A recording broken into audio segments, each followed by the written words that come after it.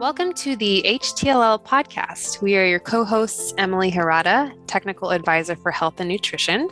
And Tino Movuti, Technical Advisor for WASH. ADRA implements a lot of its work in conflict zones, including countries like Yemen, Syria, DRC, and most recently, Ukraine. In several of these conflicts, more deaths are attributed to illnesses resulting from poor health, nutrition, and access to WASH than just the bullets of war. In response, ADRA works to meet the needs of civilians affected by these conflicts. Over the next 3 episodes, we're going to discuss the challenges, opportunities, and realities of implementing humanitarian activities within the context of conflicts.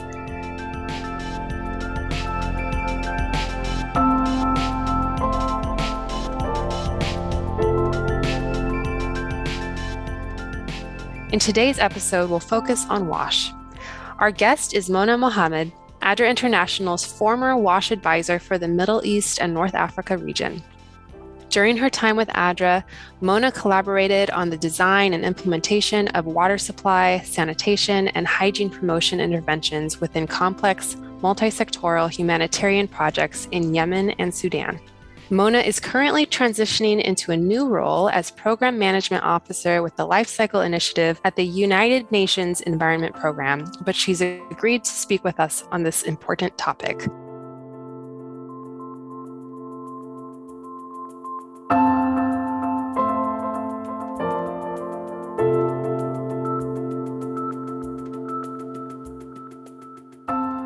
Mona, welcome.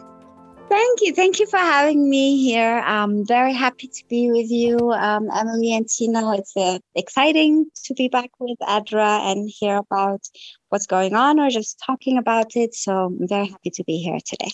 Emily briefly mentioned the devastating effects of war in her introduction. To kick off this conversation, Mona, could you tell us a little more about the impact that armed conflict has specifically on access to critical water and sanitation services? Yeah, I think perhaps exactly as Emily mentioned, some of it is about the bullets and the direct attack on sources and water systems, as well as the use of access to water and sanitation as a weapon of war, trying to influence different groups of people, or sometimes even punishing them for different positions they hold. But I actually think that, at least in Yemen, that constitutes maybe around 5% of the damage that we are seeing to water systems. And there are 2 other major sources of damage to water systems, and they're what we think of as the secondary effects of war that directly impact the water and sanitation systems. So first is, of course, armed conflict over a long period of time, a protracted crisis like we see in Yemen and Sudan. They weaken the financial power of beneficiaries. They exhaust and deplete savings. And so it becomes harder and harder for communities to maintain these systems.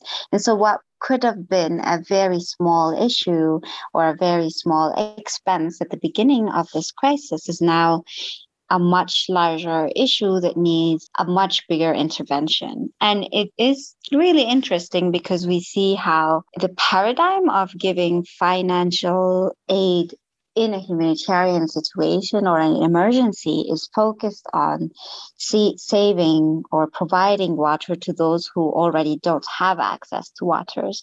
The other part that I wanted to touch upon here is the pressure that's posed by internally displaced peoples and refugees as they navigate the conflict and the war. So as people move from different location to another location, there are, of course, multiple challenges that come with that. But perhaps for water and sanitation systems, all of a sudden gets a huge increase in the number of population in one community that you had not planned for. So this is not the typical growth that we plan these systems for. This does not happen over a period of time.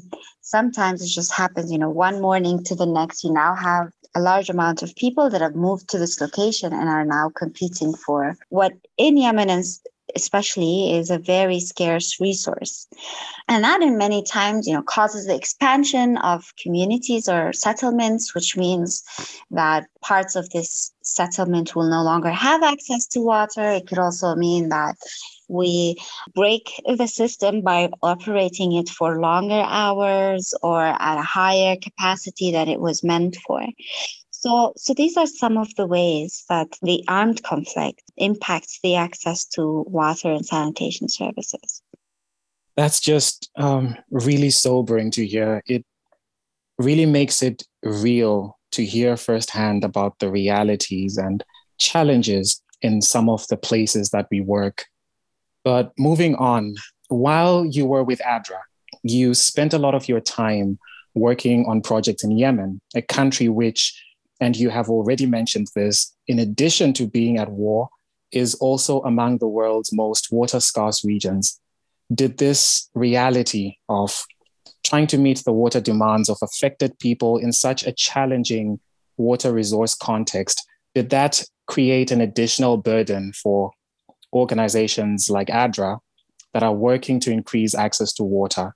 And in your opinion, have humanitarian actors been successful in responding to such environmental and climate change issues alongside the equally urgent need for water?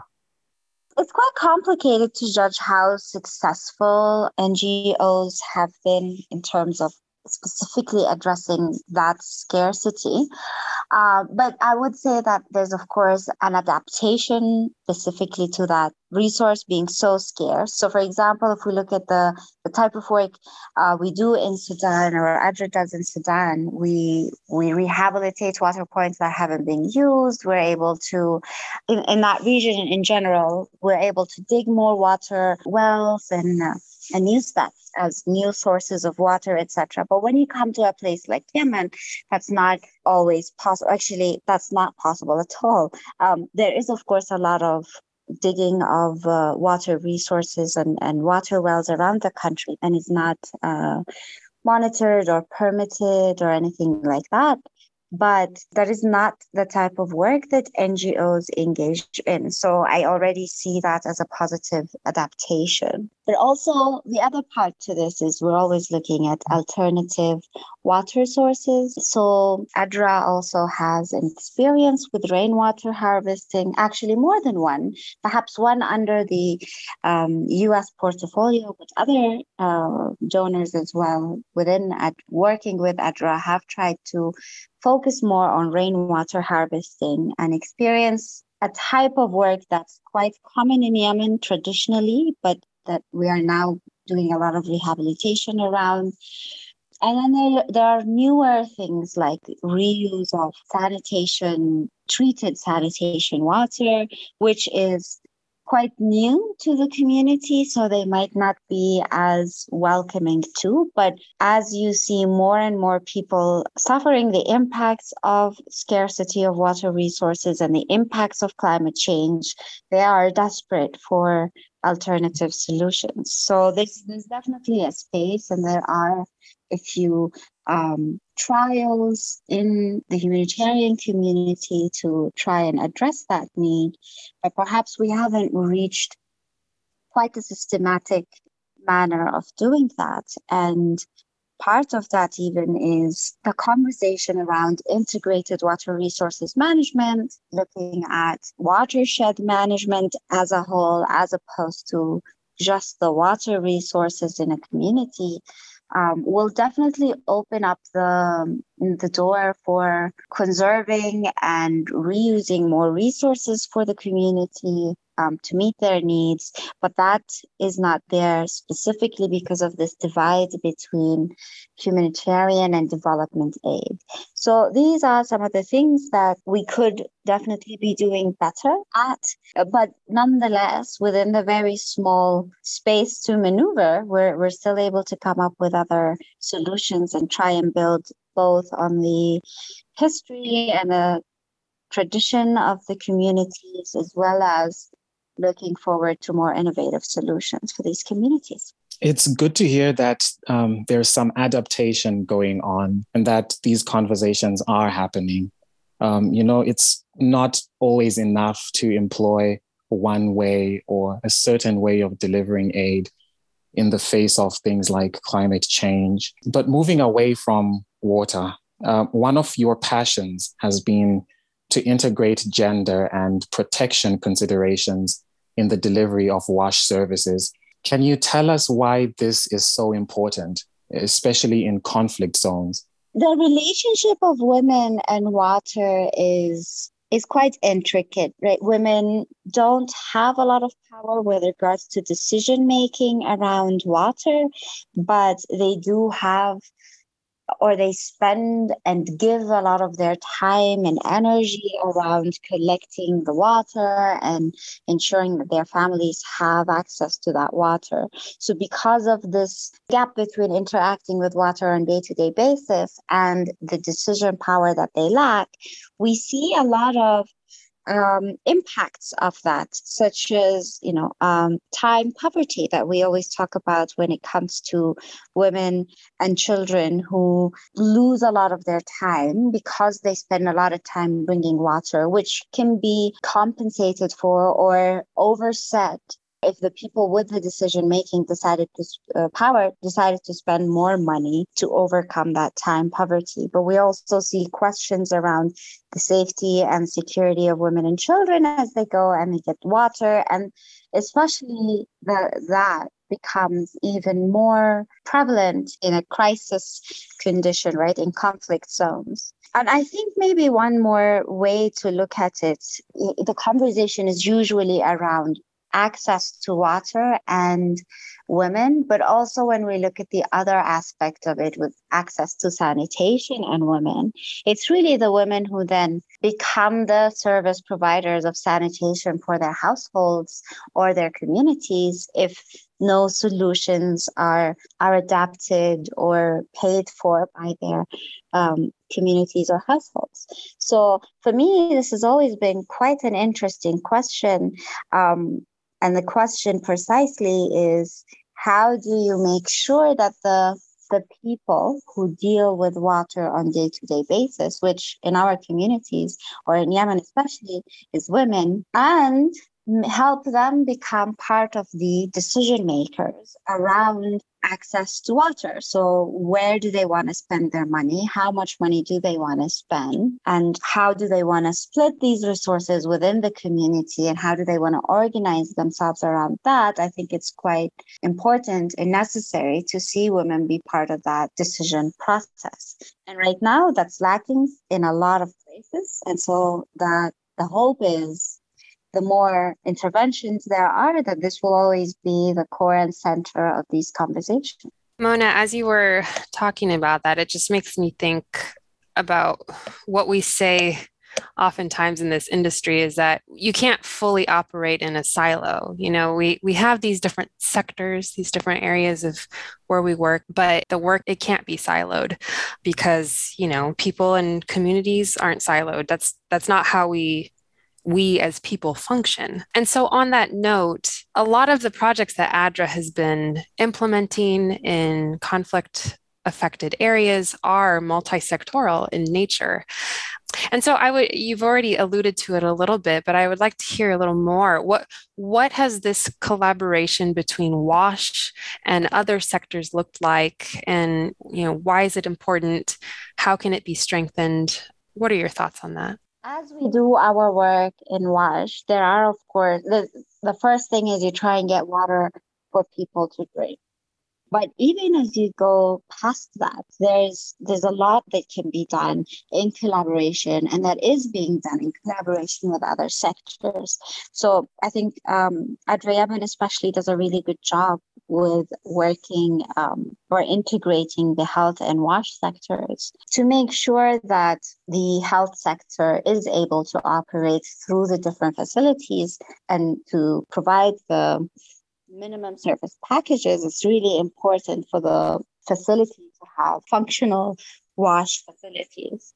And that means that we are able to fight these diseases properly. but it also goes past that supporting relationship into a complementary relationship when you look at things like the cholera crisis in Yemen.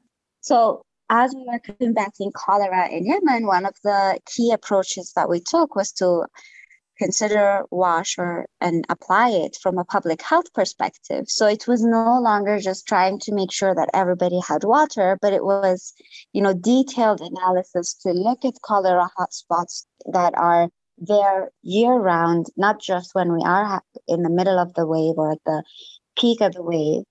And to try and look at these communities and understand what are the sources of spreading this cholera disease. And in a lot of cases, that was poor sanitation in these communities. That was a water source that was exposed, or a water source that was mixed with sanitation water, etc. So just identifying these communities, identifying the source of the problem in these communities eventually meant that, the cholera cases were starting to fall off in the country as a whole. And so past that also, we can look at irrigation and WASH is a really good example of integrated water management, similar to what I spoke about earlier about watershed management and integrated water resource management.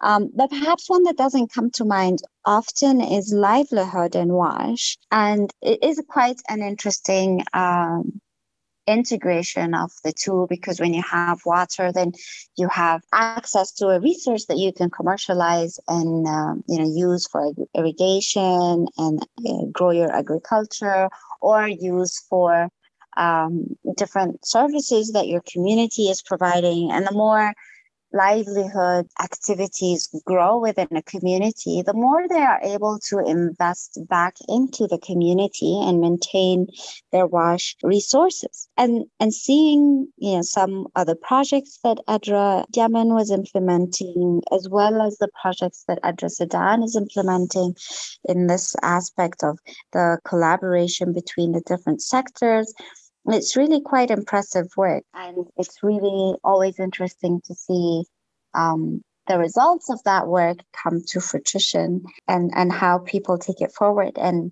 a lot of the times I'd go to the different field visits and see results that we didn't even think about when we were putting together these projects. Yeah, that kind of, I love those examples. And as you mentioned, it's really neat to see how results that you didn't even think of as a result of integration and how things just sort of fit together.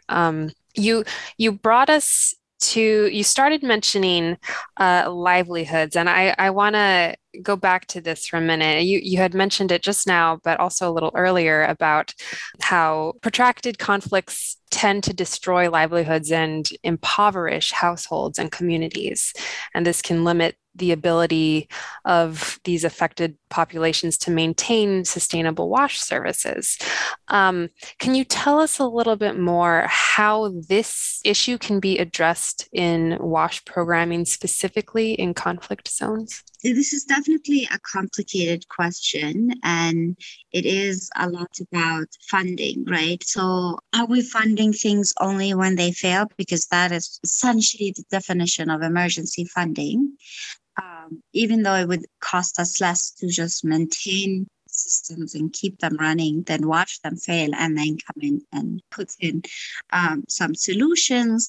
So perhaps, on the part of partners implementing on the ground, some monitoring of already existing systems is going to be very important to be able to advocate for the need of maintaining these systems, even though it doesn't exactly fit under the definition of emergencies. But I think because they could constitute potential emergencies, that should be reason enough for us to look for ways to solve that. The other aspect to it is really to look at the intersectoral work that's already happening and try to build more on that, right? So supporting communities to achieve better livelihoods means that these communities now have dispensable income.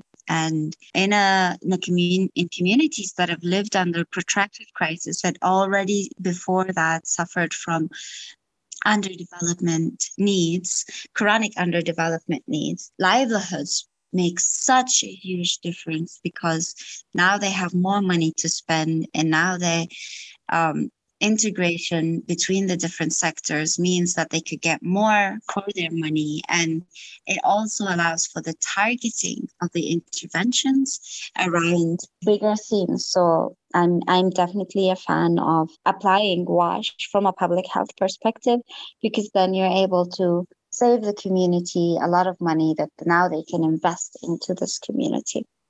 Yes, absolutely. That That's so important. And I love what you've shared with us here today. Mona, we're coming to the end of our time together here for this episode. And just from the little bit that you've shared with us, there's no doubt that witnessing conflict and its effects can be a little demoralizing at times. But in spite of that reality, to end this conversation on a positive note, just as a last thought from you, what instances of WASH delivery have you witnessed that can be encouraging, both to beneficiaries as well as to practitioners like yourself? I think there's a lot that's going on, right? We continue to talk about the protracted crisis. We continue to talk about, the huge needs on the ground. But every day we wake up and we do the best that we can to help the communities that we are working with. And examples of that include integrated designs where you really listen to the community and apply and respond to their needs, as well as examples of adapting cultural heritage to needs today, like rain harvesting, are ones that really keep me going because, one, they are always a source of fresh ideas, and two, it's always nice to see these impacts in the communities. I think for me, what stands the most is on one of my field trips, I went to the community where we piloted the rain harvesting at the household level. And, we've had a lot of discussions whether or not to go for it and everything that could have gone wrong with it.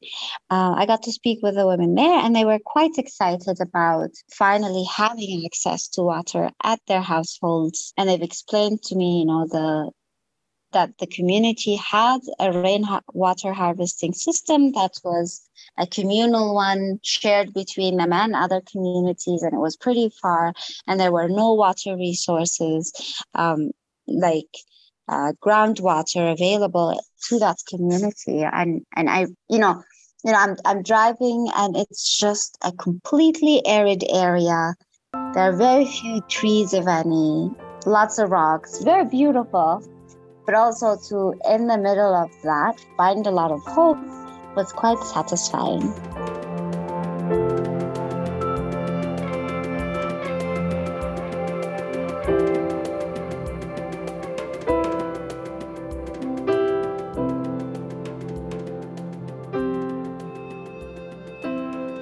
If you would like to learn more about WASH in conflict zones, or if you would like to learn more about other topics regarding health, nutrition, and WASH, feel free to contact the Health Technical Learning Lab at healthtll@adra.org.